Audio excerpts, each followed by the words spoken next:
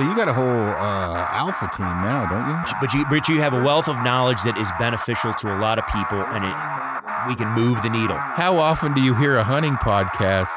We talked about this. People relate to this.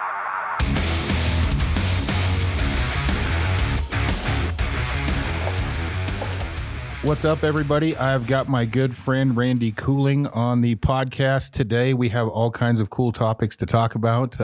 Randy, I haven't talked to you in a while. What's cracking? No, I haven't. I was glad to hear from you. Life's just really busy. Between hunting and work, it's just not a lot of time. Yeah, no kidding. Well, Randy's been on the podcast before. Randy and I have hunted together, but Randy owns Safari Tuff. Randy, tell everybody a little bit about that, what you guys offer there. Yeah, we mainly it's traditional items I make, and bow cases that you can put your bows in with your quivers on. Your feathers will stick out so they don't get mashed. A back quiver. It's all made out of very quiet, like a fleece kind of material, a laminated fleece. Make a tab that's really nice, made out of the best cordovan leather I can get. And we're coming out with some new basically bags and cases too that we'll be coming out with. Gotcha. Well, you also offer a bino harness as well, right? Yeah, I do. I have a vinyl case made out of that same quiet material that our back quiver's made out of, and a rangefinder pocket that goes along with it that's made out of that same quiet material. Yeah, and that's the biggest thing with that vinyl harness that Randy makes is it's quiet, where you don't get that with really any other harness. When I say you don't get anything made out of like 4-way stretch nylon or Cordura, it's going to be louder. Where that material, it's I don't know what do you call that? A low mat fleece? What do you even call that?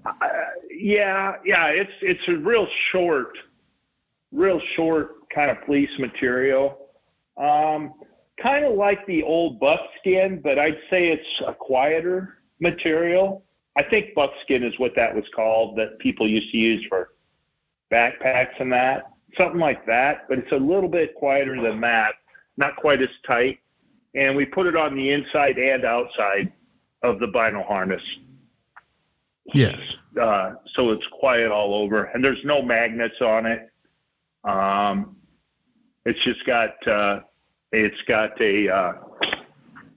shot cord kind of that hooks at top that wraps around and hooks on the bottom to keep the flap tight. There's a phone pocket that goes between the vinyl harness and your chest to slide your phone into, and then there's a couple pockets, little pockets, one on each side for wind checker or a pen light or knife, whatever you want to put in there. Gotcha. And it's also the shoulder straps in that are really basic, but when you get them, I add plenty of strapping and stuff on it. So no matter how big you are, there's plenty there that you can fit it. And smaller guys might want to cut it down, but I don't recommend doing it until you make sure you have on your biggest warm coat and stuff when you're wearing it. Gotcha. So with Randy's been, the stuff he makes for traditional archers mostly. I will say the back quiver works fine for everything. But Randy's been bow hunting for many, many, many years and been doing it with a trad bow for 40 years now. Is that right? How long? Yeah, I've been for 48 years. I've been bow hunting. And I had a couple of years in there. I used a compound, maybe 3, 4 out of all that. Most of it's all been trad bow though. Most everything. So with me knowing that and obviously knowing maybe some of the different stories with Randy, one of the first things I wanted to cover with this podcast was, oddly enough, it was something that's been brought up more this year to me in my Q&As and messages and texts than maybe I even realized before. But that was kind of the dynamic or the expectations between a hunter and an outfitter, hunter and a guide, meaning when you book a hunt, what your expectations should be, how you should kind of act. Like there was a lot of different questions from 5 specific individuals that seemed like in their view got screwed over. And I will say before I dive into this, there is always going to be good outfitters and bad outfitters. There's going to be good hunts and bad hunts because of weather. There's always going to be 2 sides of the story. And I have found that to be very true, meaning I could listen to Randy's story and then go to the outfitter and listen to a totally different story of what went on. And the biggest question is simple. What would your expectations be when you book a hunt? And one of them, and I'm just going to list these off for you, Randy, and then we'll talk about each one. If you book a hunt for 7 days, and the hunt is 7 days, in the beginning, setting up camp and the end setting up camp kills a day. Should that count towards the 7, or because you're reducing it to 5? So the last day of your technical hunt you paid for, you're rolling up wall tents and camps. That seems like you're taking away a day from the hunt that you paid for. So what are the expectations of that? If you book, I'm just going to say a 10-day hunt, meaning 12 total with travel time, 1 on each end. You have 10 days in the field you booked. If you're killing a day on either end setting up camp, is that fair or not fair? Yeah, I mean, it's all part of, you know that up front when you're booking the hunt, you should see what it is. And if you can't live with that, well, then you probably shouldn't book and go there. But it is, a lot of that too depends on what kind of hunt you're going on. If you have hunts that you have to fly into, if you're flying into Alaska, you can't hunt for, there's different rules. It's different everywhere. But let's just say a cycle of darkness. What? You can't hunt till what? 3 o'clock in the morning if you flew in the first day? Yeah. And I always just, to keep it simple, 1 cycle of darkness or 12 hours. It's less than that in places, but let's just say you got to wait 12 hours from the time your plane lands. Yeah, and it's because it is different everywhere. But I mean, that's still taking up an outfitter's time and a guide's time, and he's paying the guide when it's taken that long to get in somewhere and then coming out too.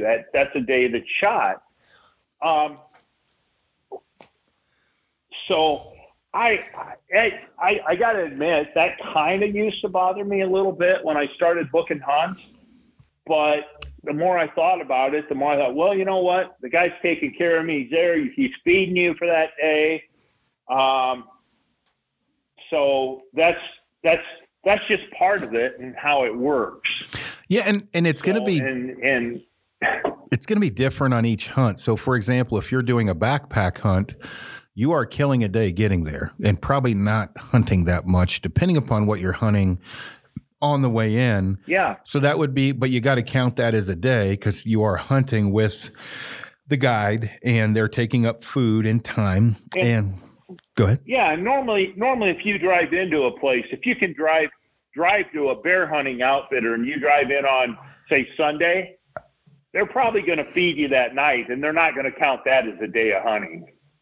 Right. And it's really because yeah. No, go ahead. Yeah, it all just, I mean, it totally depends on the hunt, but that is a very common thing when especially when you're having to fly into a hunting area or backpack into a hunting area. That's a very common thing to have to call that day in, day out part of the hunt. Well, and if you go with Scotty and I down to Van Horn, you have, if your hunt's 4 days, you're hunting 4 days. You show up the day early in the morning, you wake up, you hunt 4 full days, but there is no hiking in, there's no putting up tents. That's a totally different dynamic than setting up a wall tent or hiking in. I've been with outfitters that a 5-day elk hunt or a 5-day antelope hunt, and I didn't have my animal, and they'd tell me just stay another day, stay another 2 days. Usually at the most, guys like that are telling you they can work you in. It's not always that easy depending on who's coming in after you. But guys like that can work you in. They'll usually say, hey, you pay my expenses for that day, you can stay. And then, if you shoot something, maybe a little more, whatever. But usually a lot of those guys, and that's things you want to talk about too when you're booking a hunt. That's a very important thing is your days in and days out. I got to tell you, I just was up in Saskatchewan bear hunting, black bear hunting this last spring. And we're driving up there and the outfitter calls me at about 4:30. We're still got quite a ways to go, or no, earlier. But anyway, we're going to get to his place about 4:30. Now he's got a 2-hour drive to get out to where we bear hunt. But anyway, we get there and get around. He gets me to the stand about 7 o'clock at night, and it's getting dark at 9. And I booked a hunt that was Monday through Friday, a 5-day hunt. Well, Wednesday came around, and he's like, you guys realize tomorrow's your last day to hunt. And I said, what? And he said, yeah, you got to go out Sunday, so that makes your 5 days end on Thursday. And if I'd have known that, I wouldn't have went out Sunday. Yeah. Because I would have got a lot more time in. And I hadn't seen a shooter bear the whole time. I saw bears, but I didn't see a shooter bear. And we had some words with him and stuff about it, not mean or anything, but just, and he says, well, if you want to stay Friday, you can, but it'll be another $600. And we're all like, no, wait a minute. There's 4 of us there. We haven't seen a shooter bear for 4 days. And now you want us all to pay $600 or 5 days. It ended up being, you want us to pay $600 to stay another day each, just to go out and sit for another night and possibly not see anything. He says, well, you're already here. And he said, well, the odds just don't seem that good. Now, in reality, I could have negotiated with the guy. I would have gave the guy $100, $150 to cover his gas and everything to take us out on that Friday. I could have lived with that and negotiated, but he pissed me the hell off. And I definitely will be ruining other guys from going there too, him having an attitude like that, especially with nobody coming in till the following Monday. Well, and that is the thing that is the biggest consideration that I would look at, and this is coming from me hunting or me guiding or whatever, is if you've had a rough week and didn't see anything, meaning you didn't miss anything, you didn't blow any stocks. I can't say Randy screwed up. We just didn't put any animals in front of Randy. Most outfitters, not all, or some outfitters are going to make considerations to say, hey, you know what, if you want to change your flight, go ahead and stay 2 or 3 more days. Let's see if we can get it done. Hey, do you mind chipping in a little bit of extra money for the cook? Whatever, right? Something. Right. Which is totally acceptable in my opinion. Or, if let's say you're on a high-end hunt, a super expensive hunt, and you passed up 3 legal rams, let's say. And when I say legal rams, they were 8.5 years old. They were breaking the nose, whatever. They weren't rams you wanted to shoot, but you want to stay longer. You're probably going to have to pay the piper a little bit more on that one because you passed up 3 legal rams. But those things, absolutely, those things should be talked about. The biggest thing is talk and communicate and make sure everyone's under the same page that what you're expecting. Yeah. And the variables that people may not think about, like if you had a bad week and they're packing up on a Sunday first thing in the morning, and that's one of your days to hunt. If you've already had a bad week, is that adding insult to injury of like, we don't get this last day, we're packing up camp and I haven't seen a moose all week or whatever. Mm-hmm. Yeah. And yeah, even like that, if he would have said, okay, pay $150 to cover the fuel. Fuel's very expensive up there, by the way, to cover the fuel. And if you get a shot at a bear or that, pay me the other $450. That I could have lived with. Yeah. You know, I don't mind negotiating a little bit, but and you want to make sure that you do communicate with them no matter how uneasy you're going to be. Most outfitters are going to tell you, we can't fix the problem or take care of you unless we know there is one or you have a problem with something. So you definitely want to be open with them and tell them what you think. So have that discussion. The other question that popped up, and I'm lucky when I say I've went on guided hunts, I've never went really on a guided hunt that wasn't with a buddy.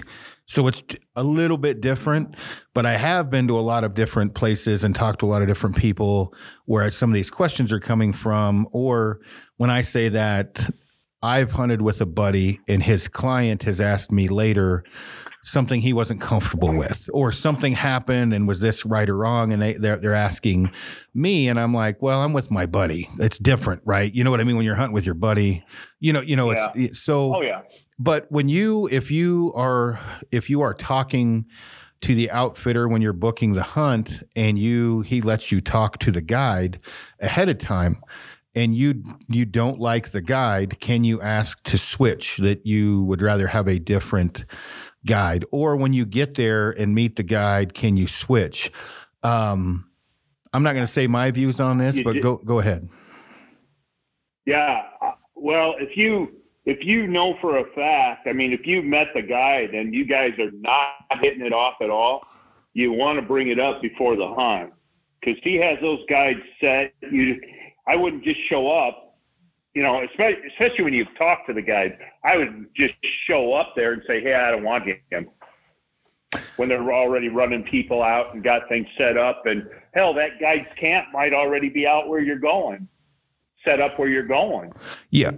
And that's the biggest thing. If you are, everybody's personalities are different, and some people, like, for the most part, I can, believe it or not, get along with just about anyone, as long as they try, right? As long as there's effort involved, whether that's a client or that's right. That's exactly right. As long as there's effort. Yeah. And so, but if you talk to the guy ahead of time and don't like him, you need to be upfront immediately, because when you get there, guaranteed, all the other guides are busy. They're out with other clients. There's not going to be any switching going on. And it ain't going to get better when you're stuck in a little tent with somebody for 9 days, you know, or riding camp and follow them around and with them every day. It ain't going to get easier and better. Yeah. So you definitely want to take care of it soon. I've only had one guy. I had a guide in Newfoundland when I was caribou hunting, and he wanted me to shoot at a caribou. It was quite a distance, and he was pushing me to shoot, and it wasn't even a caribou I wanted to shoot. And he was pushing me and on me, and finally I shot at it and missed it, and the guy came unglued on me. And I mean, he's cussing, and if you'd have had a rifle, we wouldn't be having this problem. I mean, he laid into me. And I turned around. I mean, I was behind him, standing there watching it, and he started laying, and I turned around. That's the only guy that I ever been nose to nose screaming at. And I got to tell you, after I laid into him and got him backing up a step or two, we got along great the rest of the week. Well, here's that. When you bring that up, right? And I'm going to jump ahead on this question. Your weapon of choice can be a fucking problem. And when I say that, most outfitters very big problem. Yeah. And most outfitters do not like bow hunters, and they really don't like trad guys. And,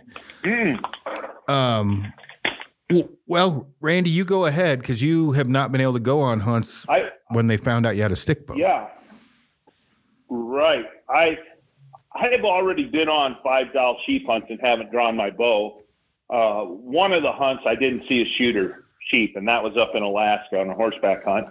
But anyway, so I went to book another hunt in the NWT, and I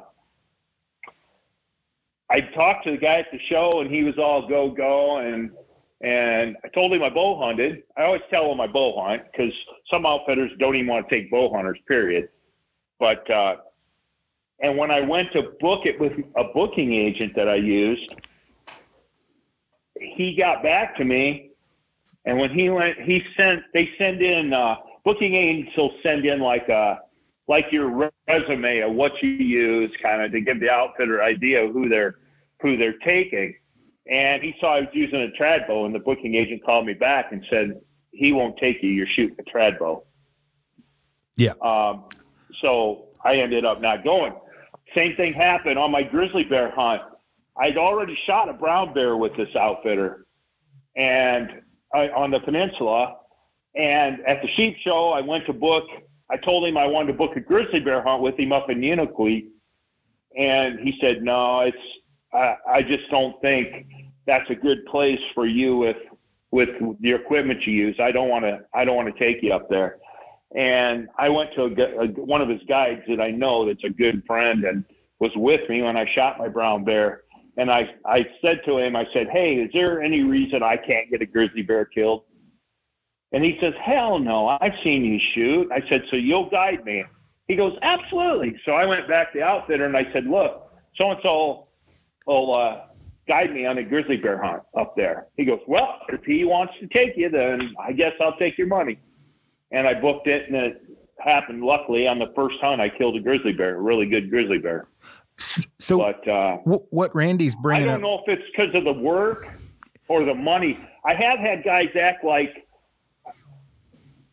act more like, well, God, I really don't want to. This is a hard hunt. It's hard to get really close. I really kind of hate taking your money. Yeah. For this, because for one thing, you got to face it. There's a better chance of hurting their harvest statistics success rate. Yeah. It just is. Getting close to grizzly bears, brown bears. If you got to get real close, I don't have to get much. Those kind of hunts are kind of going to be closer anyway. Well, not always, but anyway, it can be more dangerous if guys are wanting to get into 10 yards to kill them, which I don't have to get that close, but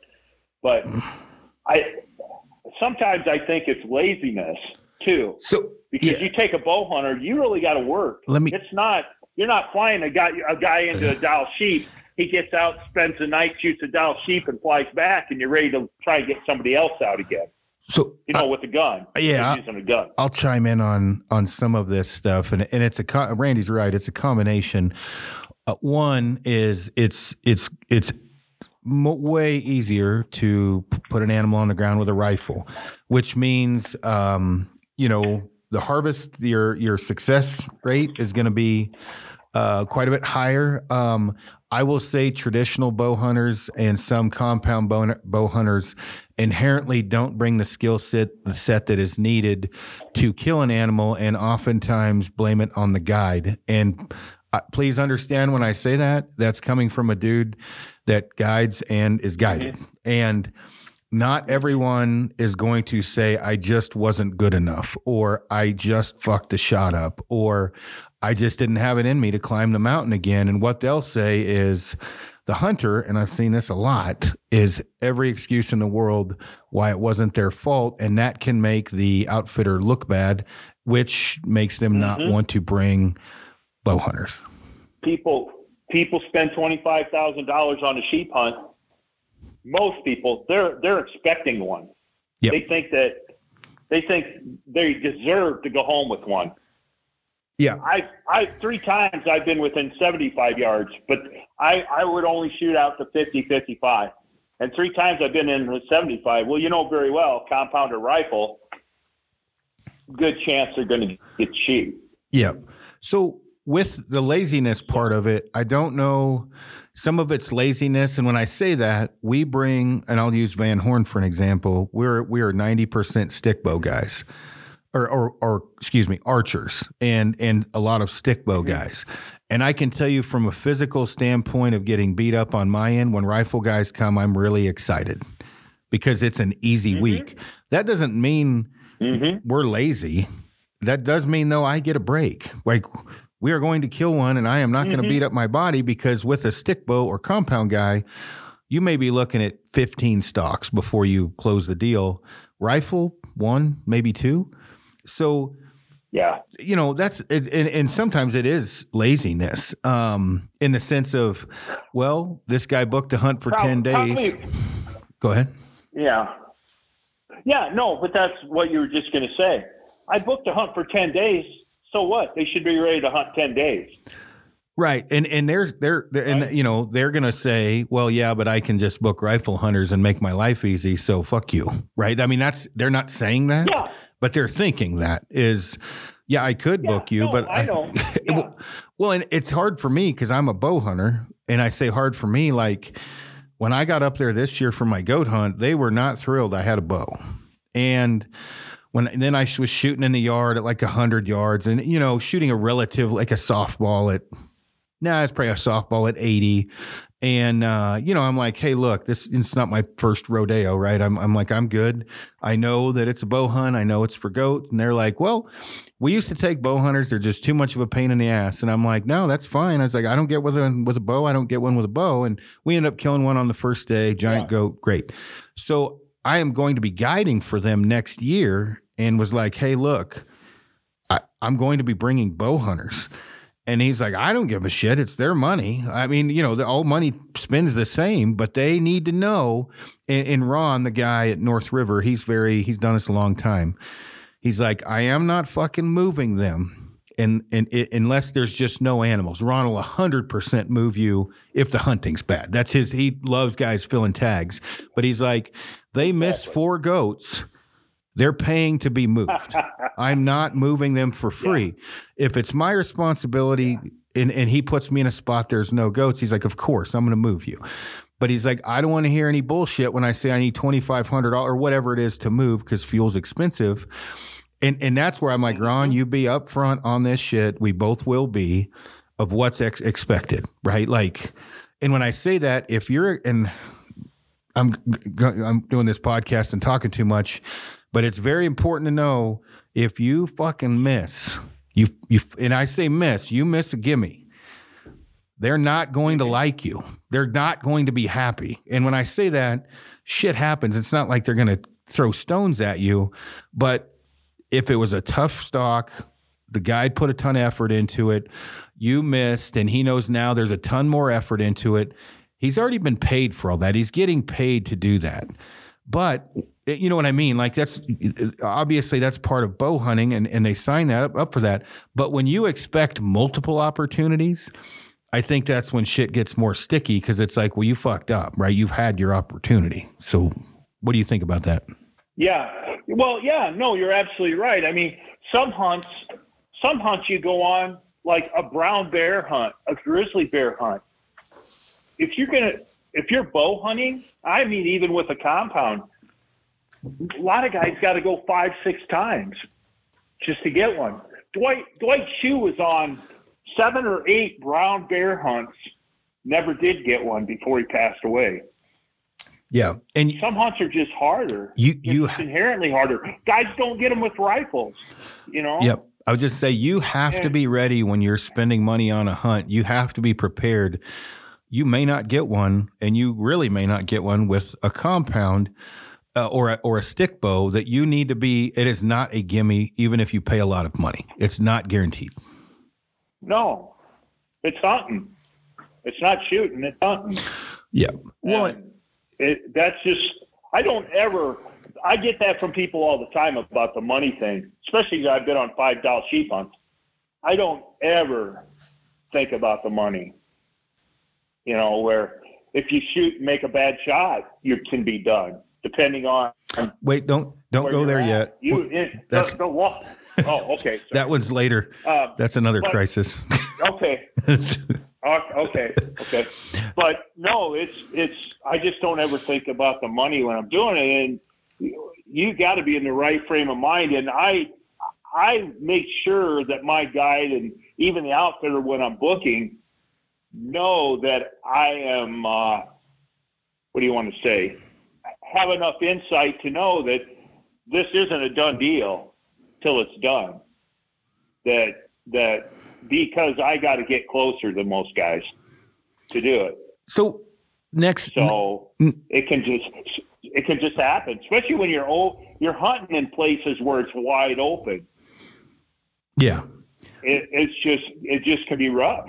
Well, next year, for example, Drew, he just shot a brown bear with his recurve. He's like my doctor, basically. He's in California. Super good dude. Oh, okay. He's a trad guy. He's booking a hunt with me for mountain goat, and he looks at it a lot the same as you. One, he knows it's with me, so we're going to get along. The next is, okay, this is the price. And I'm like, hey, talking with the outfitter, do I get moved one time if I miss? Like just the shit I'm talking about. And then the expectations of physical, what we're doing, because these are backpack hunts. These aren't, you're not fucking around, is all right. Goat hunting sucks anyway. Physically, it's the worst. Physically is like, all right, Drew, Ron's going to put us into a spot. It's real terraced. We're going to glass from here. We may glass for 3 days before we find that one opportunity to come down on one. Mm-hmm. Drew's an archer. He's a traditional archer, and he's Buck, I'll sit on that thing all week for one good shot, right? Like, he's with the stick. Mm-hmm. And it's like, okay, well, let's make sure that, with like shooting wise, terraced, that he and I know exactly where his shooting ability and moral compass lies.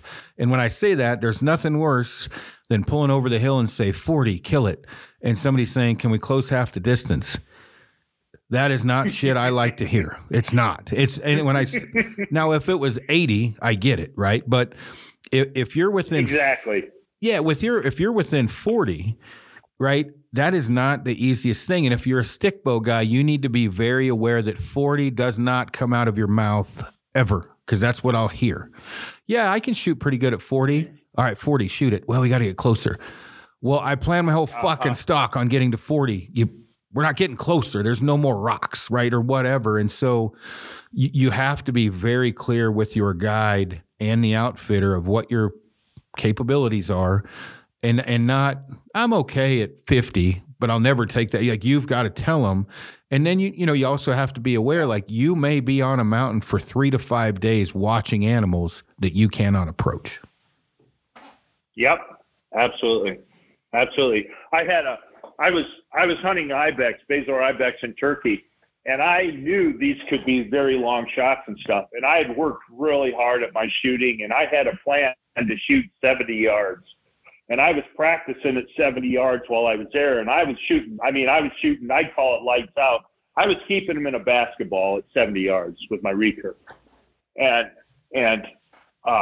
so I figured, well, if I have to, I'm going to do it. I'm hunting, and we get in on this really nice male. And we hit it, and it's 76 yards or 82 or something like that. And the guy says, what do you think? I said, I got to have another 6 yards. I think it was 76. And I said, I got to have another 6 yards.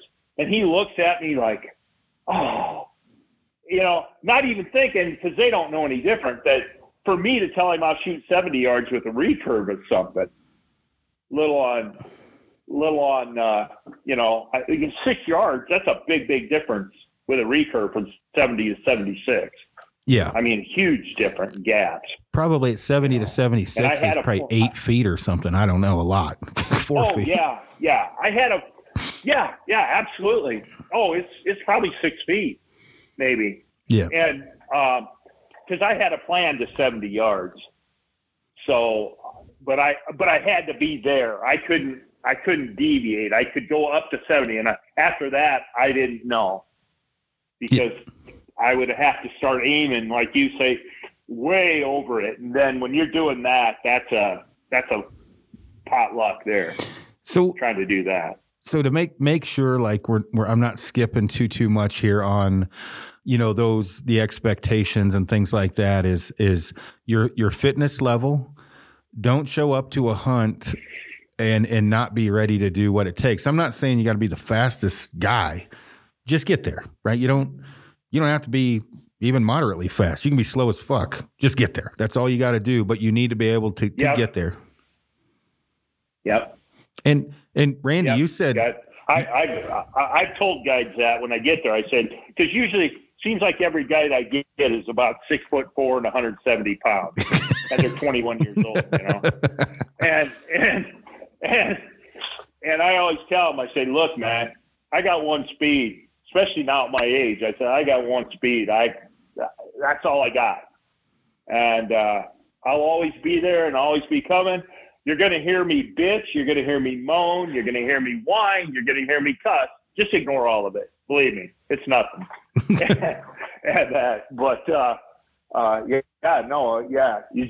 want to know that you're going to have to trot along and keep going.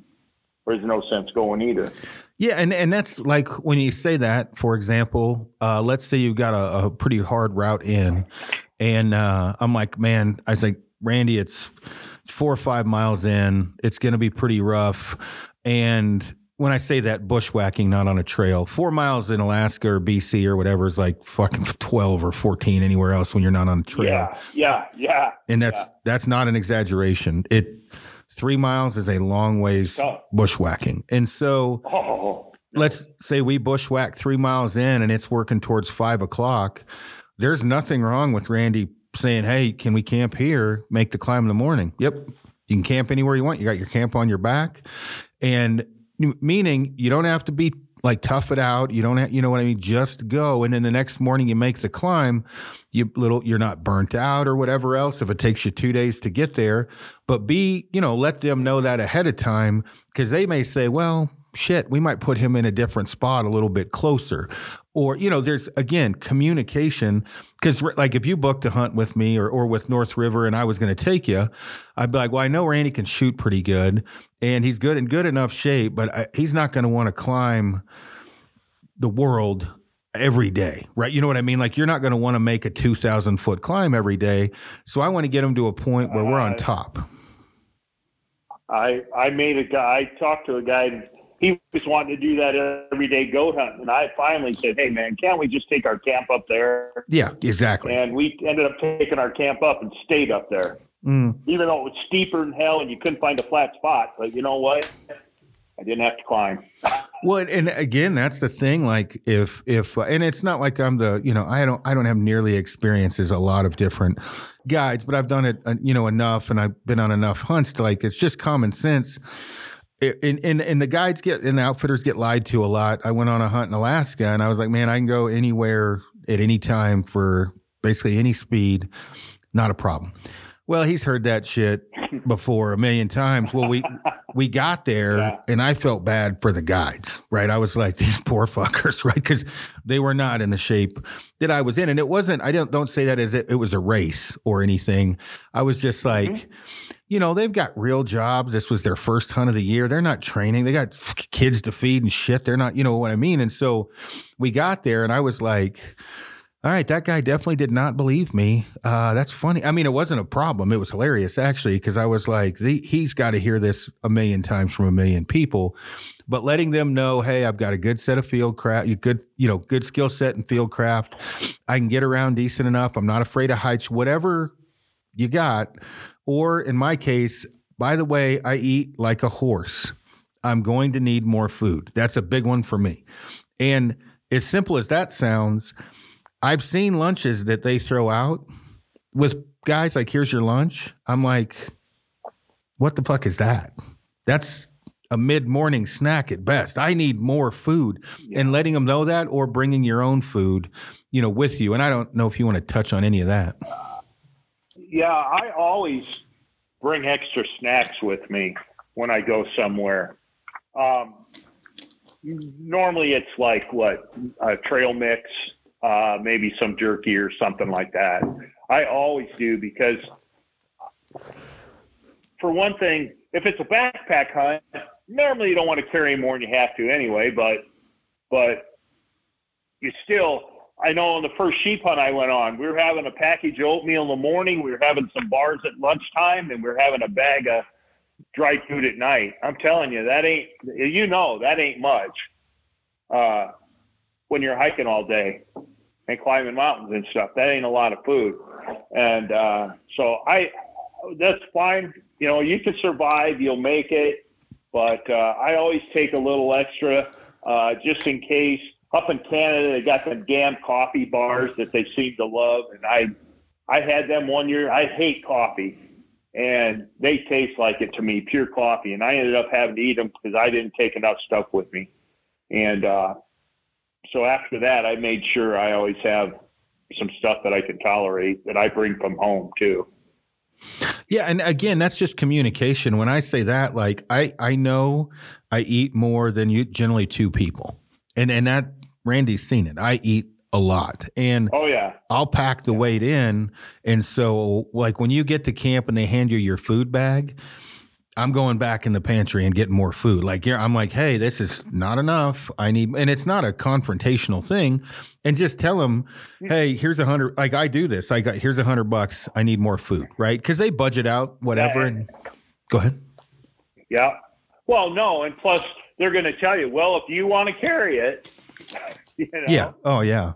So that's usually a consideration too, how much weight you want to carry around. Yep. Yeah. And the same thing pre-workout, right? Coffee, electrolyte mix. If you have specific things you want, bring them with you. When I say that, when you fly up, bring them with you. And because they're catering to everyone. Like most people like me, I do, but I don't want to eat Snickers bars and shit. So I hate Cliff Bars. That was like the food of choice up there. I'm like, are you fucking kidding me? I hate Cliff Bars. Yeah.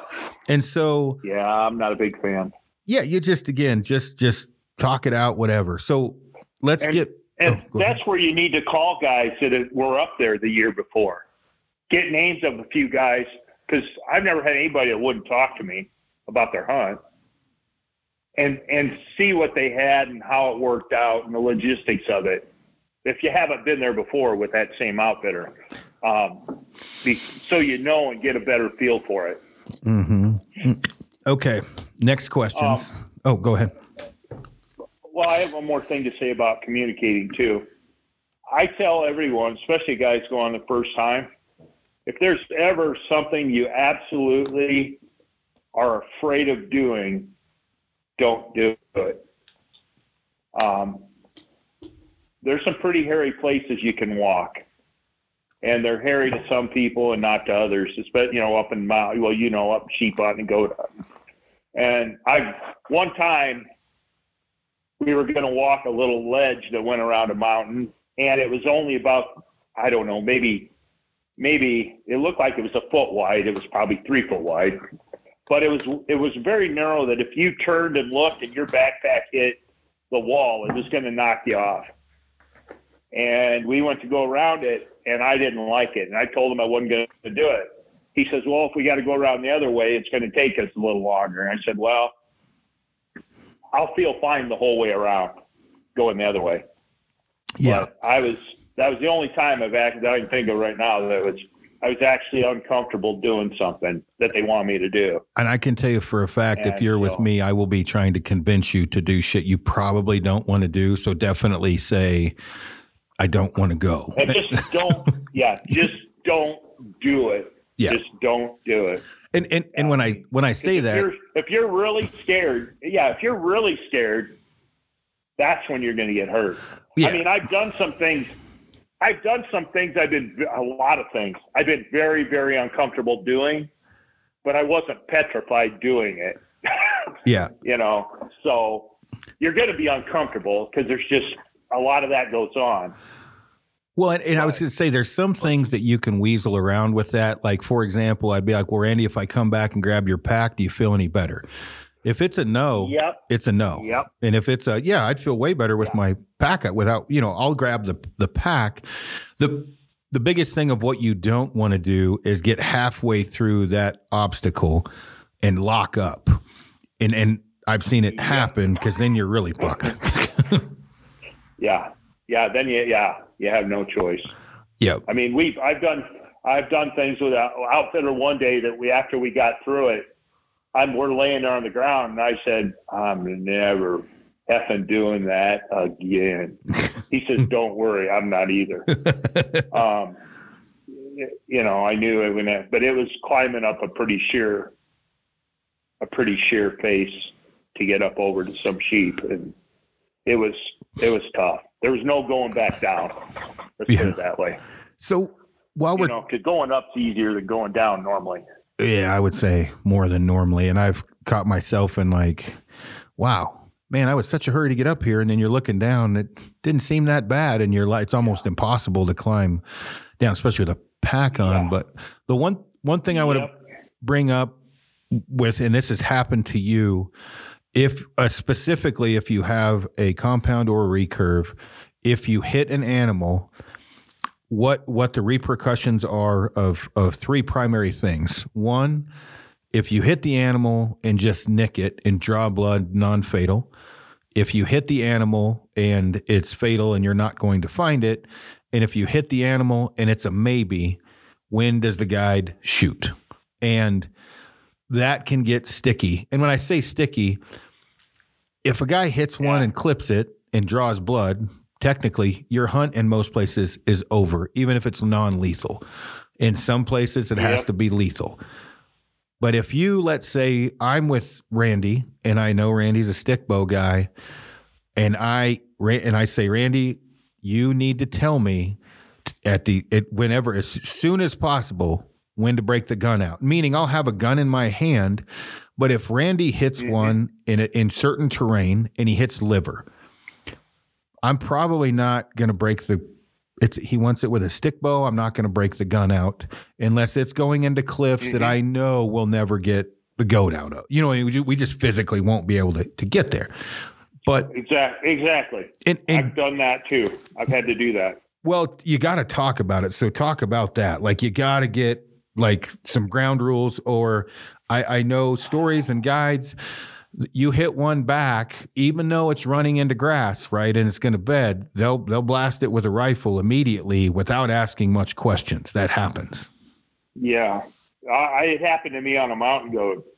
I shot one, and the guide ran ahead of me and got way out ahead of me, and I wasn't sure where he was, and all of a sudden I hear bang, and I thought, well, there goes my goat, and I got down there to him.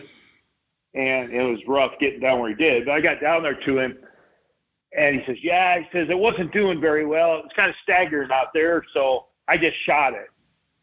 And I thought, we got to go there to it anyway. We could have went down there, and I could have shot it. Yeah.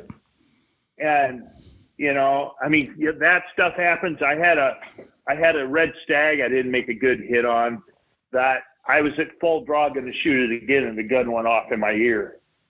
Right off my shoulder. Yeah, that'd make me. And the guy saw me drawing on it. Yeah. Yeah. I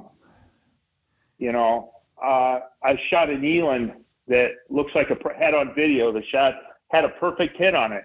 The next day, and when we found it, the holes were perfect, and that's when I switched broadheads. But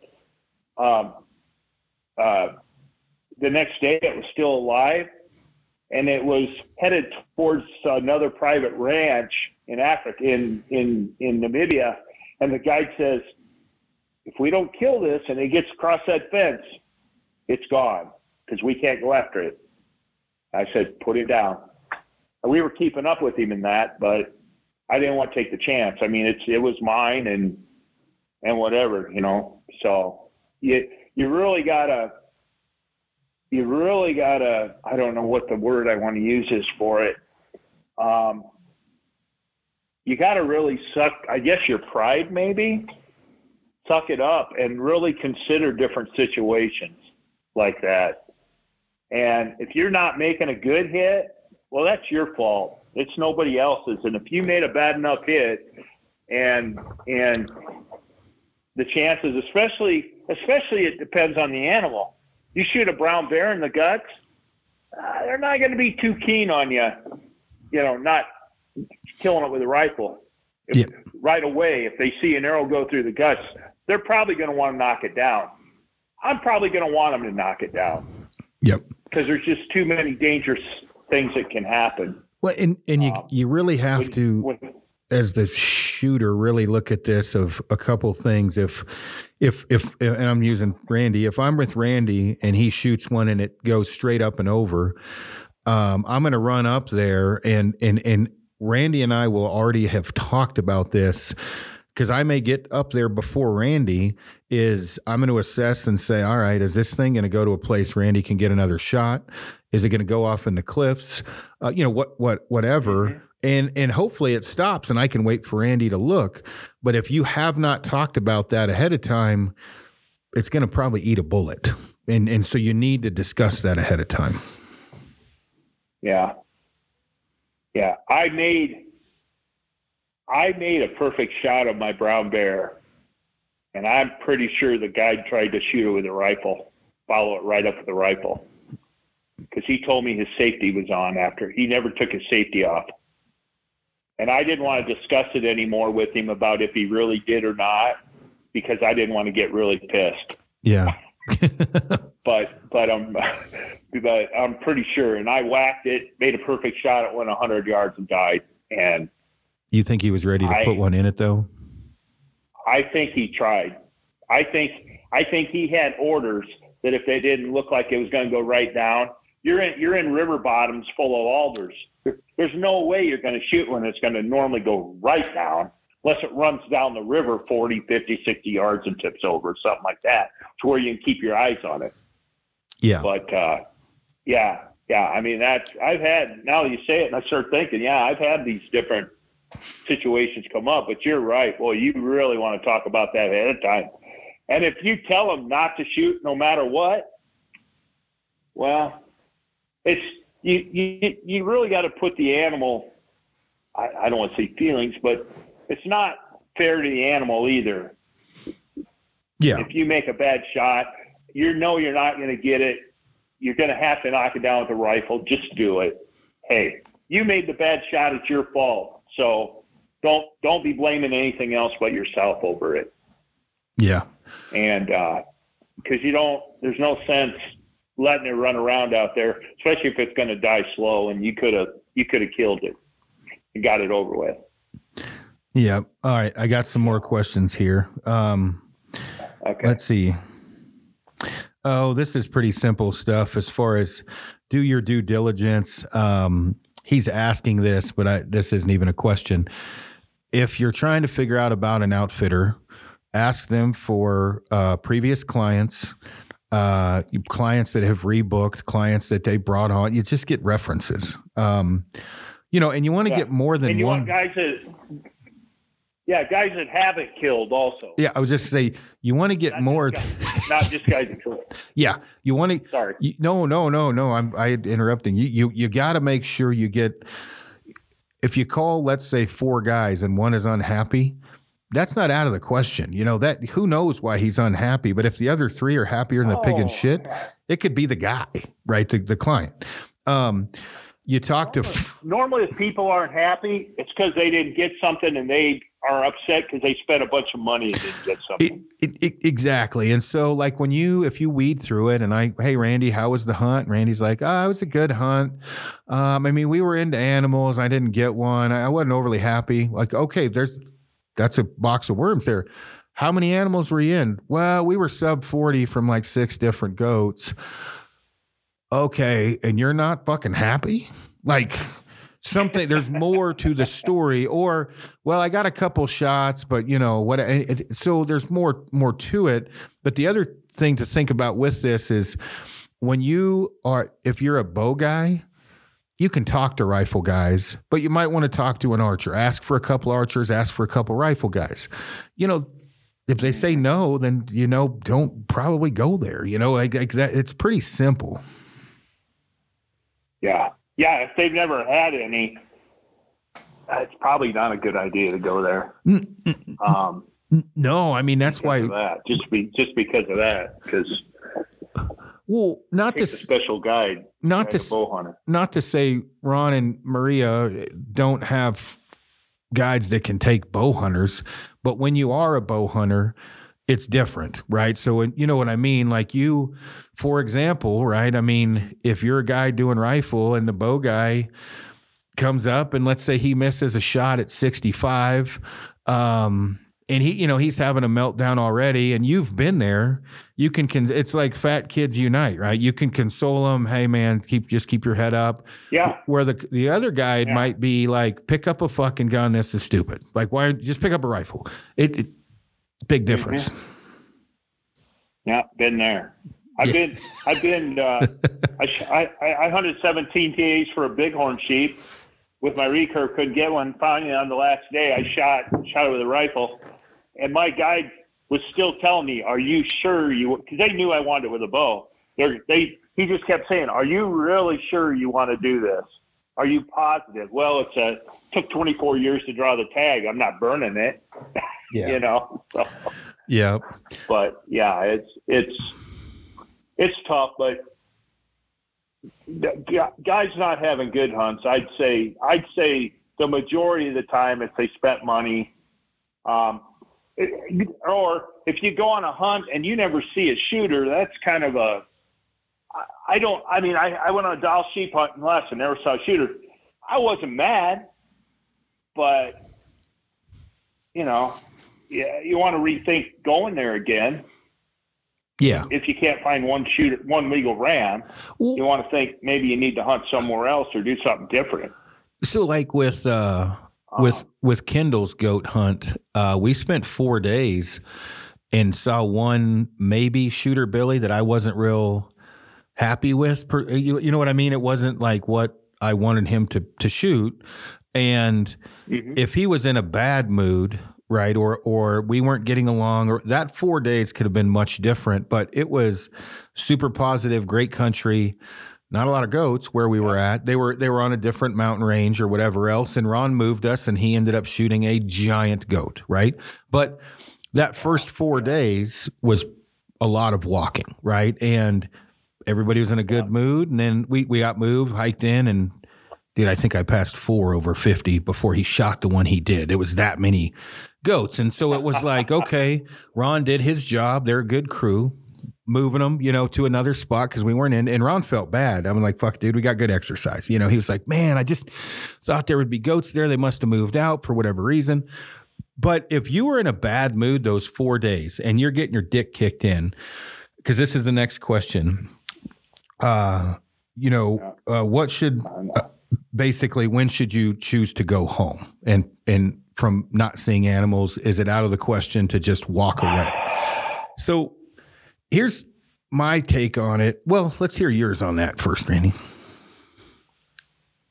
Well, for one thing I want to say is it's never, ever, ever going to pay off or help to be an asshole on your hunt. There ain't nothing good going to come out of it. Nobody's going to go out of their way to work any harder for you, being an asshole to people when you're doing it. I would say, it only takes 5 seconds to change your luck. And I would never quit hunting just because it's my time. I'd hunt till my time was up if I could, if that's what you're getting at. Well, and that's, I would never go home early ever. And when I say that, no, if you have a wife that's super pissed or a kid that's sick and the hunt's not going well, but if you paid for the hunt, you traveled there, it can turn quickly, like 5 seconds. And if you're already not seeing that animals and there's some weather and stuff, like I get how you can get frustrated. And it's one of those things, and this is one specific guy reading off of this. He was like, at one point, the guide said, that really sounds like a lot of work. I don't want to do that. And I don't know the context of all of this, and they weren't seeing anything. And it was the kind of thing where it sounds like this is the way we do it, and we're not changing, even if it's not working.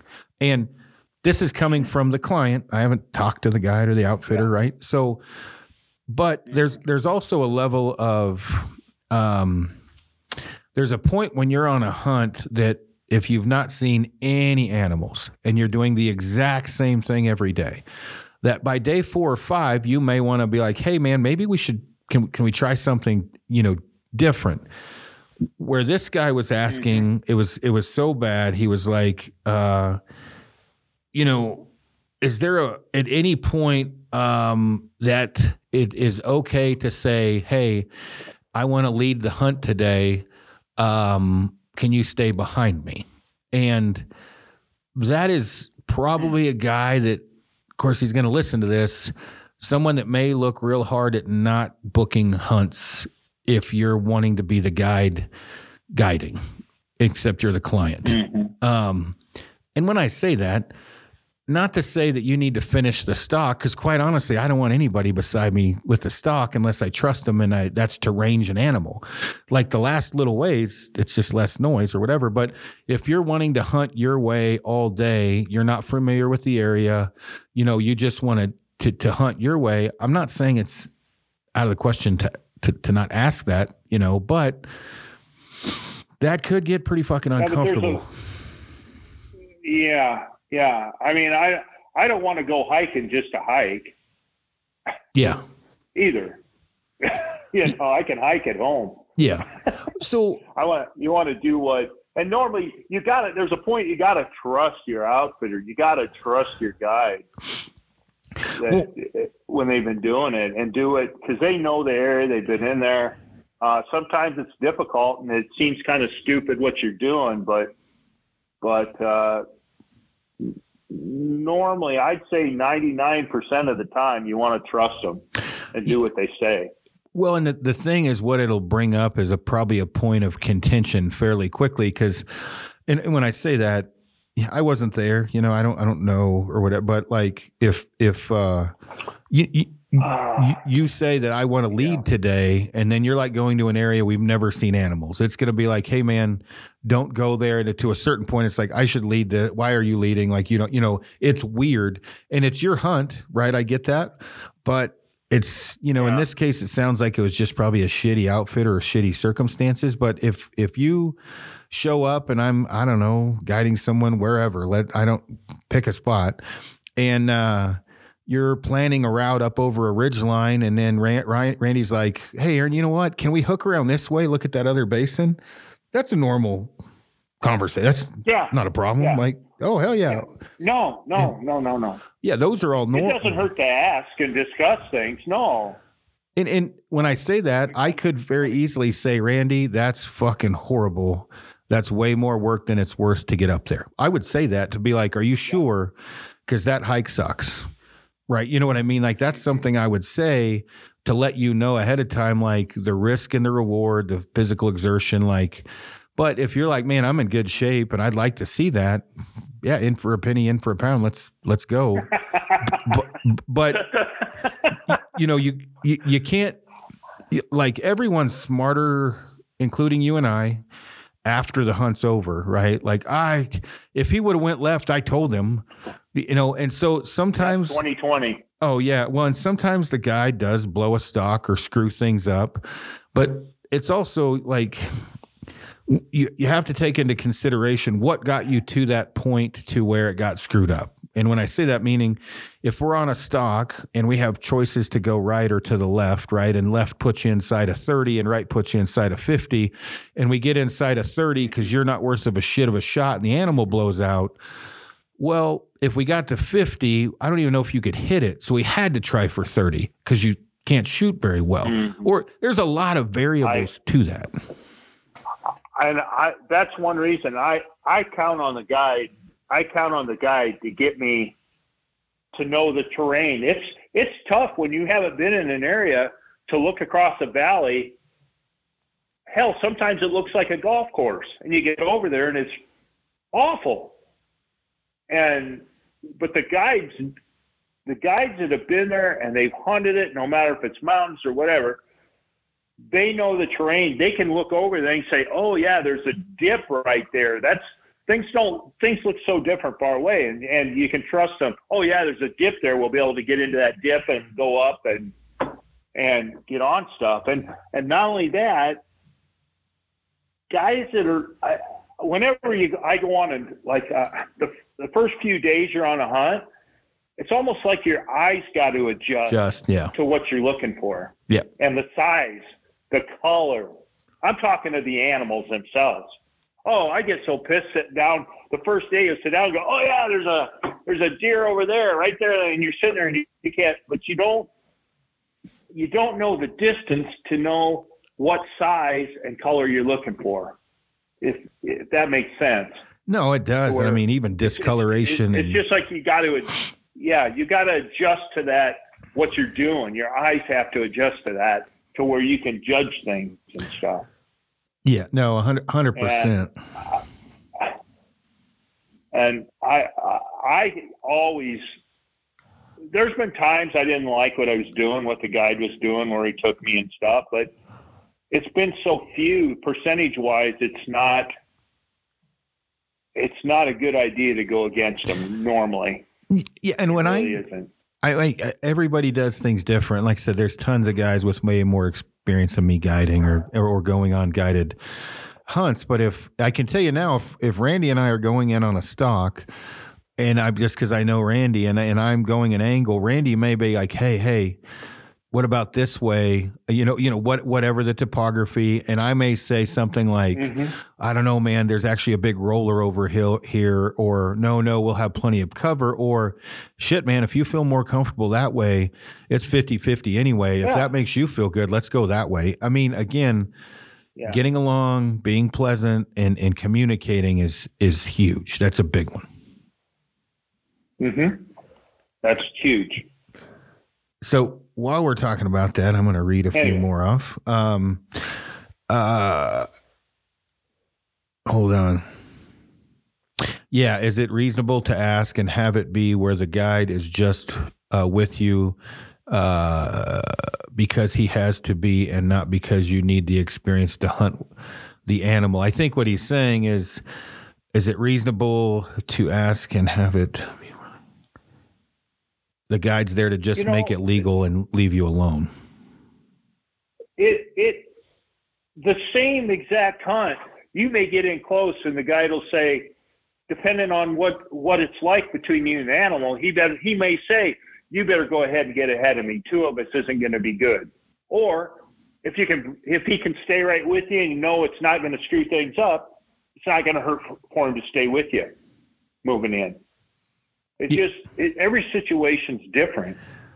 Yeah, when I shot, I'm going to give you an example. I mean, when I shot like the Wolverine, the dude, he was cool as shit. He had co-flatch boots on, and I'm not saying they don't take bow hunters, but it sounded like a rat orgy.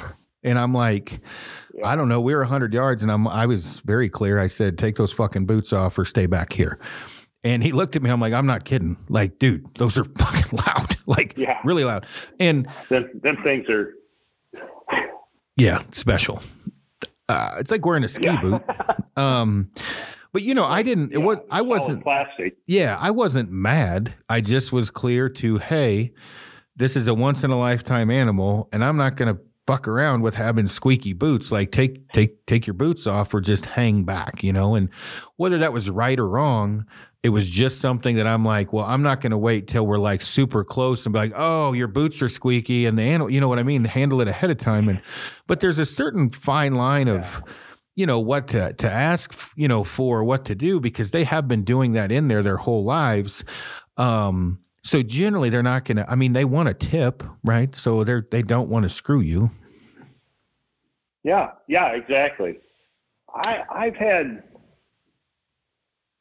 My brown bear guide, when I shot that bear, I shot it at 20 yards. After it was over with, I turned around. He says, I can't believe how calm you stayed. And I said, well, I can stay pretty calm till afterwards, and my knees shake. And he says, man, I've never been that close to a brown bear in my life. A live one like that. I go, yeah, ain't it awesome? But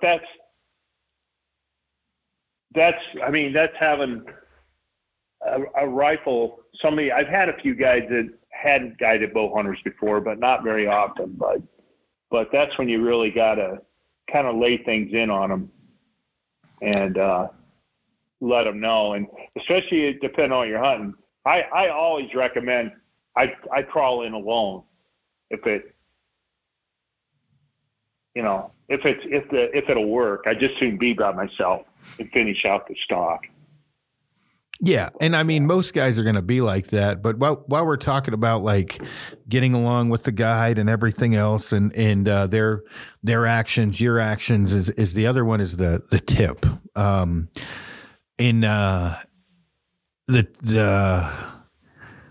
I have my own opinions on this because I've been screwed before. When I say screwed, my version of screwed, maybe I wasn't, but I generally say 10% tip for what the guide should get.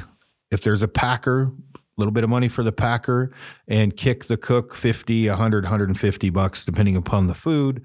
So if your hunt's 10 grand, $1,000 for, you should figure about 1,500 or less in total, somewhere around 10% for the guide. Go ahead. Oh, okay.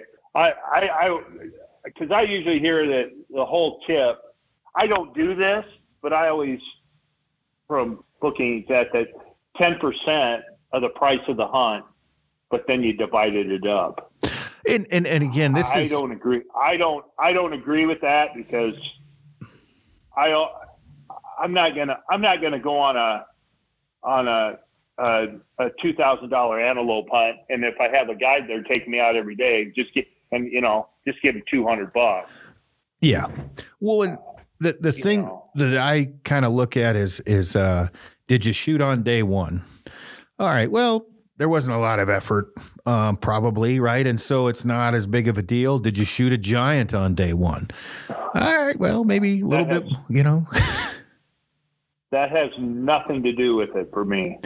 I kill the first day. I tip like we've been there for 10 days. I tip the same amount. I even tipped some guys that didn't deserve what I gave them, but I'm never going to walk away having somebody go, man, what an asshole. I'm different. I have that base and then it goes up. So I never go lower than that. What I just talked about, 10%. But when I say that, meaning if I had the recurve and I just over and over and over, just not getting it done, you're going to get more than 10% because I really just worked your ass off because I missed or, whatever. But I got to tell my polar bear hunt, I didn't tip 10% on that. And I talked that over with the outfitter or with the booking agent and everything before I did it, because I thought tipping basically $4,000 was over the top. Yeah. Especially for what we had to do and stuff. That's like, this is where it comes in of what, like, for me, for example, like you said, if I book a $1,500 cool whitetail hunt, I'm going to feel really weird to say, here's $150 if this guy got everything set up. You know what I mean? I'm probably going to give him 3 to 5, or even though that's a third of the hunt. But if it was a good time and everything else, but if you're doing, when I say this, I'm asking Randy, if you booked a hunt and it's 20 grand, you have a great time, you kill on day 5, the food was good, what are you going to give the guide, packer, and cook? I'm like you. I'm going to give the guy at least $2,000 on that. A packer, I don't know, normally something like that, maybe $700-800, and then the cook, I think I usually give them. You know what? The cook depends. If I'm eating 3 meals a day with a cook, I mean a real meals every day or 2 good meals a day, I'm usually tipping them, I think, about $50 a day. I do it. Does that sound right? Yeah. I mean, honestly, I always just look at it of like, if it's like dinner, right, every day, and you're only in camp for, the 3 days you're back or whatever. Then I'm not doing them $50 a day for that. Yeah. That's what it equals to me. It's like, yep, that's $50 a day, because I was only there 2 to 3 days. But like, yeah, usually I look 25 to 50 a day if it's good meals and there are lots of meals. But if I show up on a Monday and we fly out Tuesday and I come back Friday and I fly out Saturday, yeah, I'm probably just going to give like $100, whatever, to the cook. But And again, Randy's done way more of these than I have. I'm also speaking from the tip E portion of this, and like the packer, I can say is from the packer. If that packer is like getting after it, and hey, can I carry this for you? And hey, I brought us some extra snacks, or hey, I'm going to run down and get water. Man, that's a big deal to me because I've been the asshole having to do that. And if it's 400, you're right. It depends what they're doing. Yeah. Well, but if they're going 400 to 500 yards to get water and a 300-foot drop, that's worth a lot of money to me. That's a whole. Oh boy. and when I say it worth a lot of money to me, I'm the one going to get it frequently. I am the guy getting the water. It's like that really sucked after a long day, and it's like after all that, the packer gets like $300 of doing that for 10 days. That's a $50 a day venture for me. I'm like, yeah, buddy, like just you getting that water. So you know what I mean? Like there's depending. Yeah. Yeah. So there's variables, to it. But what you don't want to be known as a tight ass. That word will travel. Well, you want to remember, you might want to come back. Yeah. And you might not. If you go back, you want them to want to guide you also. Well, yeah. And I mean, like when you go, I mean, you think about this, if you're a guy who, I don't know, I'll just pick what put shower doors in, I'm paid to do, the shower door, and I'm not expecting a tip. It's not a tip type of a deal, but I've gotten many tips from keeping the house clean and it looked good or whatever. And then, here's some money. Well, that makes me, if they ever do another project, work even harder. Same thing with anything in life. Mm-hmm. So if a guy busts his ass for you for 10 days, you have no complaints, and you get an animal or not, but you had opportunities, and you have one negative thing to say, that's worth at least 10% of what he did. Now, if it was a clusterfuck, it's a little bit different story. Now, you may want, that's where it gets a little sticky of like, do you give them 10%? Do you not? Or it gets a little weird, but. Yeah. I've had guides, I've had hunts that weren't that great. It wasn't the guide's fault. And I've actually tipped them, and they want to give me money back because it didn't turn out like it should have. But as long, when they're working for you and that, the only thing that really ever keeps you, I don't know how to put it.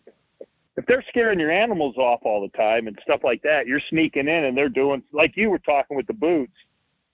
If they're scaring animals off all the time and that, then things are going to get a little dicey. Yeah. And it just doesn't happen that often. I think the number one thing to like just think and remember about all of this is communicate as much as you can, and good fences make good neighbors. So make sure what's expected of you, what's expected of them, so on and so forth. The food thing, know ahead of time, budget for the tip. And then once you get into the hunt, have the most positive attitude humanly possible, and you'll leave. I hate to say it this way. You'll leave with a clean conscience, meaning you did your part. You did your best. You know what I mean? Like good things come to good people. Just stay after it. But if you're a fucking asshole the entire time, it's horrible. What's that? I said, if you're a fucking asshole the entire time, it's horrible. It's horrible. It ruins everything. I always look at it, Aaron, if I really don't like it in the end, or don't like somebody or that, I could get along for that. I just don't have to do it again. I don't have to go back there. I don't have to, but I'm just not going to ruin it. Not going to ruin it for while I'm there, and I'm not going to walk away. At least I don't think I ever have, where they're going, man, I hope that guy never comes back here again. Well, I mean, obviously we're friends, but I mean, I don't want that. I've guided you. And when I say that, I'm losing that very loosely. I showed you where animals were and we hung out, but you had animals that went under you. I wanted you to shoot, and you did not shoot them, and I know you could have, but you were waiting for a bigger animal. Yeah. But you never bitched later that you didn't get one or anything like that because you were looking for a specific sized animal, or whatever. Mm-hmm. The thing that you when if you go into it and you have like champagne taste with a beer budget, and I'm not using Randy as this, but if you come in and you have a compound or a stick bow and you're limited to 20 yards, and when I say you're limited to 20 yards, your shot distance is good out to 20, but you are wanting a Boone and Crockett whatever or a Pope and Young whatever. Yeah. That there's going to be some luck involved in that. It's going to take several tries, and you've hindered yourself on your own. So as long as they're putting in the effort, not doing anything stupid, you can't get too mad at them, and when I would you agree with most of what I'm saying, and anything else you want to add with this? I had an Arizona tag for elk last year. I hunted the whole season, 14 days, and them guys showed me some good elk, but I had my heart set on an elk that was around 340 or so. And I was passing out, we did a bull that was 310 coming in. The guy said, "What do you think?" I said, "I'm not shooting him." "Okay, let's move on." Yeah. It got down to, I got all done. I didn't kill an elk. But you know what? I had probably the best elk hunt I've ever been on in my life. And I saw some giants. And I had 3 or 4 times where I needed one more step to kill a big, for me, what I consider a big bull when they start getting over 340, 350. For me, that's a big bull. And we saw some bigger than that. But what a great hunt that was. But I had my mind made up. I've shot plenty of elk that same thing. You get that tag. I burned 20 points. It's a good area. I had my mind made up, and that's just the way it was. Yeah. Well, and as long as, like I said, again, having realistic expectations and everything else is a big one. But is there anything before we move on to the polar bear? Is there anything you want to cover that I may have left out in all your travelings and That's hunting? what I was trying to think. There was something else I was going to say, and you said we'll cover that later. Did we cover it? Well, we were talking about we did cover it some, but it's a good one to hit again. Oh. If you nick or wound an animal. Oh, yeah. Wounding policies. Yep. Yeah. No, go ahead, because they're very clear in my mind, but go ahead. Just about everybody has one anymore, wherever you go. Some places it's a law. If you wound a brown bear in Alaska, you're done. You can keep hunting and looking for that brown bear, but you're done. You can't shoot a different one. Some places it's just it's the guide's rules, the outfitter's rules, that when you draw blood. And I've had a couple things happen where the guides were very reasonable about it. Like you said, if you skip off a back, if you know you're above the spine, you just skip off the back, draw a little blood, and they're absolutely positive that arrow's not going to be lethal. Normally, they'll let you keep hunting. One thing that I would say as a caveat to that, if you are an asshole, you are probably going home. That is a very good reason to be polite. Yeah, that's exactly right. I didn't get I think it was an Impala in Africa, and there was another guy hunting there that wounded quite a few animals. Anyway, he was an asshole the whole week. I hated being around him. When it come time to pay up at the end, they figured out every animal he hit and made him pay for every single one. And when they did my animals, they said, "Did you have any wounds?" And my guide cut me off and said, "Nope, we're all good on that end." Yeah. So, just little things like that. But but I shot a water buffalo in the shoulder one time, and I thought I was done. I thought I had to pay for another one. And we got down, and because you could shoot two with a trophy fee, and I just figured I was paying for the first one. When we got ready to go, and I said, the guy had my bill, and I said, "Well, I didn't pay for that first one." He goes, No. He says, "You didn't hurt that thing." He says it was obvious. And he said, I should have shot it. The arrow looked perfect in it. And I thought we were going to get it. So he says, don't worry about it. It's not dead. Yeah. And so, that's the thing. Like, be prepared if you draw blood in any part of the animal, go home. And the reason why I'm glad you brought this up again is because you and I am the worst to be like, shoot it. And that may not be a shot you're comfortable with. And you don't want it to be too dicey if you take the shot, wound it, and I'm the asshole behind you telling you to shoot. And I've been very clear about this, and this is not something that it doesn't happen often. But if I'm behind Randy and Randy's like, I'm good out to 35, and I say, take the shot, we're at 42. If you wound it, you wound it. Take the shot. That can get really dicey because, when I say dicey, because if I'm behind you at 75 and you're a 50-yard shooter and I'm like, I don't give a shit, shoot, and then you wound it, there's going to be a confrontation because technically your hunt's done. And so that is where I would say this really, you want to be real keen in making your shot and choosing which shot to take, because it could end your hunt. And if it's a shot you're not comfortable with, but I'm behind you saying shoot, it can get weird. You got a problem too. You don't like people not shooting. I don't like people not shooting at all. It drives me crazy. Bart's just as bad. No, I know you don't. I've heard enough stories just between you and Amy and trying to get her to shoot.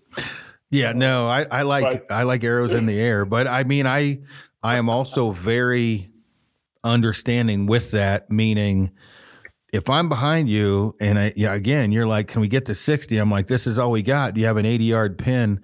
Yeah. Well, more than most likely, I'm telling you to shoot, right? And when I say that, this is our dad, like not all animals. This is our dad. But again, if that was a 220-inch mule deer, hell no, I'm not telling you to shoot. Now, this can get into are our dad worth less or whatever? Well, they're invasive, and you can hunt them with thermal. Yeah, invasive. Hunt them with thermals at night out of a helicopter. They have lesser value to some people, and the chance of Texas just killing them all is high. So, also the terrain, you can watch them a lot farther depending upon where you're shooting. But again, if a guy hit one at 80 and hits it and nicks the leg, and I'm like, well, your hunt's done, that is wrong, right? He didn't want to shoot that. I coerced him or talked him into shooting it, and then he nicks the leg. His hunt should not be over. But if I call in a bull moose to 30 and you shoot it in the ass, you're done. More than most likely, you're done. Yeah, absolutely. Yep. Yeah. No, that's right. I mean, most places I've been, guys are very reasonable about it. They have a strict policy. Most guys have strict wound policies, and they have it there because they don't want everybody just flinging that stuff either. They want people to be responsible at what they're doing. Yep. Which is 100% exactly how it should go. And, at a lot of camps when you first get, go ahead. No, but it is still, if it's their policies, it's also at their discretion also. Yeah. If it's not a law. Yeah. It's at the outfitter's discretion. If he wants to let you keep hunting or not charge it, that's all up to him. But their normal policy is you draw blood, you're done.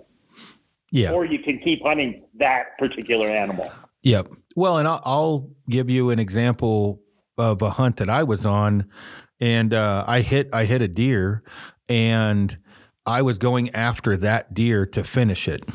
I got above that deer later. What I thought was that deer, it was bedded. I thought it should have heard me, so I was surprised it was where it was. I could see it bobbing its head. It looked like there was red leaves around it in the bed, but it was also fall. Anyway, I shot it, and I shot the wrong deer, right? I did not shoot the deer who was wounded. I shot the wrong deer. And when I say that, the first deer I hit, was it mortally wounded or not, was it's 50-50, right? Like, you know what I like? It's I couldn't walk away saying, oh yeah, hell yeah, that deer's going to be, like taking a shot and hitting the shoulder bone. It's going to be fine. Yeah. It was one of those like, so, I mean, I did what you should do is I went and told the truth and I, said, hey, I'll pay for both deer. And obviously they'll keep hunting that other deer. Other clients will hunt that deer. Like if they choose so, hey, we have one wounded. It's a big buck. Are you okay with hunting it? Because you don't, that's a self-implied number, right? When you're on private land with outfitters, that number, they want to keep the numbers up. Well, on my end, it was more of a, hey, that deer may die and I fucked up. And I didn't mean to, is I'll pay for both bucks. And they very well could have charged me full boat on both, which they didn't, which was nice of them. But again, technically I should have to pay for both deer. I fucked up. You know what I mean? And when I say that I went on the stock on my own and that was my own choice to shoot that deer, I will say right up until the point I walked up to it, I was pushing 99.9% sure I shot the right deer. So talk about taking Christmas away. Yeah. But shit happens. No, and you know what? If I was an outfitter and a guy did that and he paid for the other animal, if we killed that animal later on and you could tell, I'd probably send the guy his money back. Yeah. And I mean, that's just, again, if another guy killed it. Well, it's funny how the human brain works. And again, you can lie to me if you want and say it wouldn't cross your mind. The first thing I thought of was, and I mean immediately, fuck, I don't have to tell anyone. Oh, yeah. Like, this deer can stay right. And then I'm like, should I put a hole in it where the other hole was? And then I'm like, what the fuck are you doing, Aaron? You're a grown man. And then I walked up and told the truth, but it crossed my mind immediately. And I've told people that. They're like, I can't believe you thought that. I'm like, get the fuck out of here. I didn't do it. And you know what? It isn't even so much the money as it is the embarrassment. Mm-hmm. I'm doing something like that. Here's this seasoned hunter, Oh, I felt like I could have walked under a snake. I'm like, well, in the situation, I had just stalked above a different buck that I thought was the one I hit, got above it, wasn't the buck, it blew out. I went 65 yards down the ridgeline, came up over another buck, which should have blown out when the other deer did. I'm 9 yards above it, and it's bobbing his head, and I can see red. So, again, I'm excited. I'm like, this has got to be the buck. And it was not. Yeah. Again, and so it's like, holy crap.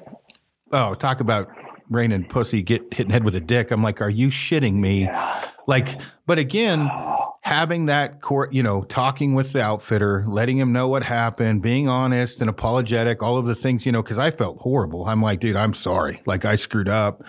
And he said, I gave him this. I told him what happened. He's like, well, I can't say I wouldn't have shot it. Yeah, I mean, I can see where you're coming from. I'm like, I still should have known, or waited a little bit longer, but. Yeah. Well, the thing is, crap just happens. Stuff just happens. Guys get excited even in that. I mean, things are going to happen. Hopefully it's just they're not too bad. Yeah. That one, you could just pay for another one. I mean, it wasn't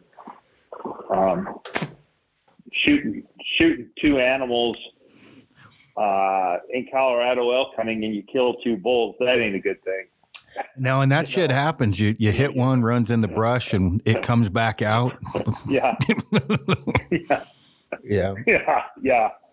Well, but anyway, we were going to talk about my polar bear hunt a little bit. Yeah. I was going to say, let's not, because we've been on for an hour and a half, but I definitely want to cover that. Yeah. Let's just quickly. I shot a polar bear a year and a half ago or that, and it was a really great experience. I was gone 20 days. I hunted one day. The weather was bad. It was 25 below zero at night.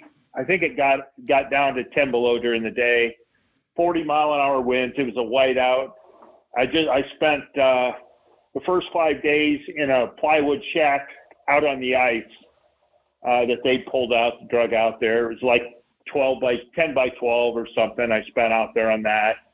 Finally got a break, moved to another place, had to spend another day. The weather changed, went out one day, shot a bear, came back, and then was able to get back into town. I was up in Grease Fjord. It took 3 days to get there. With everything going right, it took 3 days to get there. And then I think it took me 9 days to get home, trying to get home. So it was quite an experience. It was a lot of fun. The Inuit people, I have a blast always. I've hunted with Inuits in different areas and a great time. But what I really wanted to touch on about the bear hunting is I knew when I did it, I started posting it, and I knew I was going to get some heat from people about polar bears because there's so much misinformation about them. And back in the big thing is they're almost extinct. And you cannot import polar bears to the U.S. and Mexico, I believe.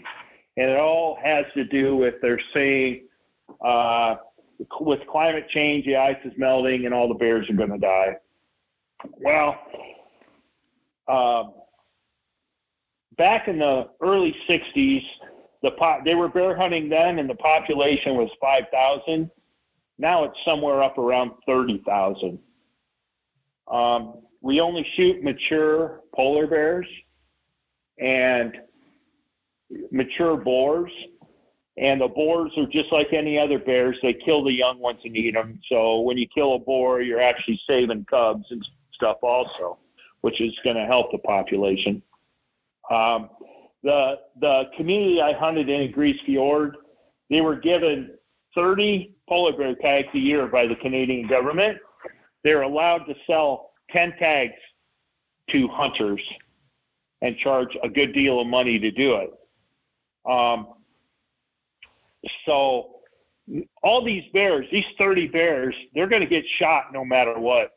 Whether hunters pay money, it goes to conservation, goes into the community gets some of that. They're going to kill those bears one way or another. They're going to die. So with those 30 tags they have. But they're not necessarily going to shoot all mature boars either. So anyway, the misconception is too, I got one of the messages I got on Facebook was from a fairly young gal that saw it and posted on there that it was 100% illegal to shoot a polar bear.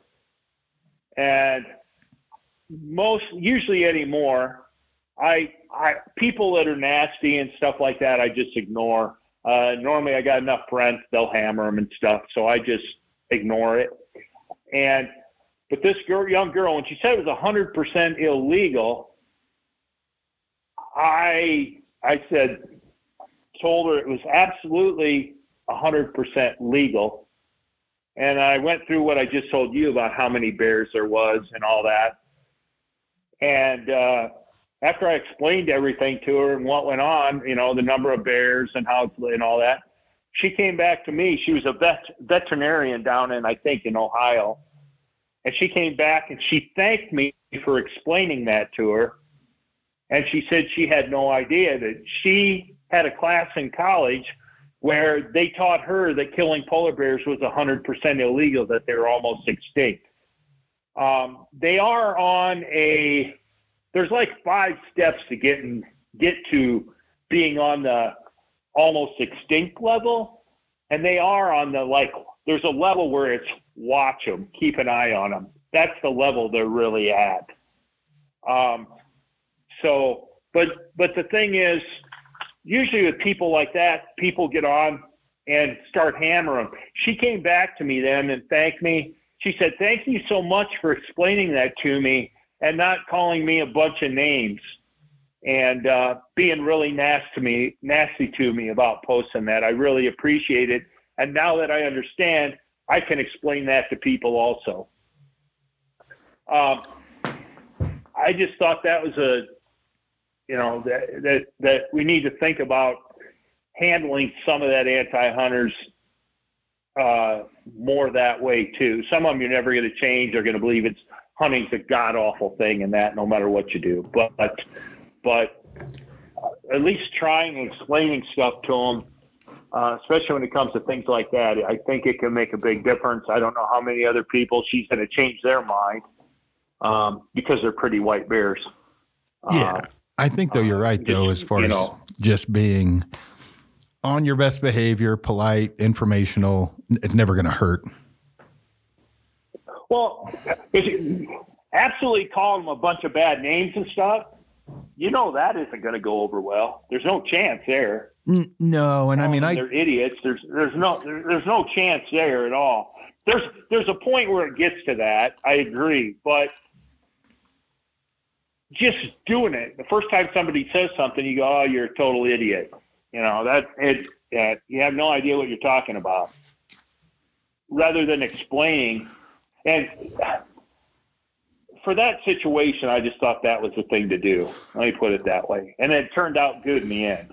Yeah, I was just going to say, I think obviously on the internet is one way to handle things and person's another. And when I say that, I always try to be polite, but I've had more than one occasion where people were very aggressive, screaming and yelling. And, I get the initial reaction is going to be to yell back, but one of the easiest things to do is they're screaming and, yelling and I hope your kids die. And I've heard all kinds of shit. It's just to say, hey, look, what I'm doing is 100% legal. I'm a very ethical hunter. I appreciate your opinion, but you do not need to be aggressive towards me to get your point across. It's not helping. And then just walk away, because especially if they're recording you, which generally they are, they will post that on the first page and they're going to make you look bad, not them. Where if you're polite, it always is going to look better for the hunter. Now, if it becomes to a physical altercation, rip their fucking arms off if they touch you. But until then, just be polite, because they're probably recording it. And then that way, it's like some people that watch it are like, wow, that guy handled that well. It looks better for hunters. Yeah. Yeah, I was shocked it went over like that. I wasn't expecting that reply back from her, that's for sure. Yeah, no, that's cool. But it almost kind of taught me a lesson by going through that situation. Oh yeah, I bet. With that one young girl, at least to make you think a little more before you react, to something. Yep, for sure. Well, man, we've been on for an hour and 40. Is there anything else you want to cover? No, the only thing I could say is check out SafariTuff.com. Yeah. Check out what I got. Yeah, hop on I always forget to plug myself. Well, when I do these. I've used the back quiver and the bow case and the bino harness a shitload. So all good stuff. Support Randy. And even the back quiver, I will say, for compound people, it may not be something you wear on your back, but it is a very good means of transportation. Even I'll like if I'm in an area where I'm going to be, shooting a lot of pigs or whitetails or whatever, you can strap it on the side of your pack. Even if you're in the tree stand, to have a few extra arrows, or just having the truck. Like when I say that, I keep one now in my Bronco loaded with arrows and broadheads wherever I'm going. And it's just extra arrows. I don't wear it on my back per se, but I will say if I'm going on some kind of a depredation hunt, I'm bringing that thing full and my quiver on my bow, because it's better than carrying a freaking box, right? Like where you can't get to them. You got to open the box. They're ready to go. So that back quiver is definitely one I think compound guys can use. And if you're taking out your tree stand, it's quiet too, to have around there and that. It's not. But yeah, I was going to say I have a few compound guys that bought them because they don't want to carry bow quivers. Not very many that don't, but. And like you say, when guys are going out to shoot a bunch of does or a bunch of hogs, it's a good way to take extra arrows out with you. Nope, it is for sure. So, well, Randy, I appreciate you hopping on. I figured you were a good person to discuss this with, and you were. So thanks for helping out. Oh, good. I hope so anyway. Yep. Well, cool. It's good talking to you. Good talking to you, Aaron. I always enjoy it. Well, I was going to say, I'm going to call you back after I go pee and hop in my Bronco if you're not busy, because I got to catch you up on a bunch of shit we couldn't talk about on the podcast. Right. No, that sounds good. Do that. Give me a call. All right, cool. Everybody, thanks for tuning in. Thanks, Randy. I'll talk to everyone later. Yeah, thanks. Bye-bye.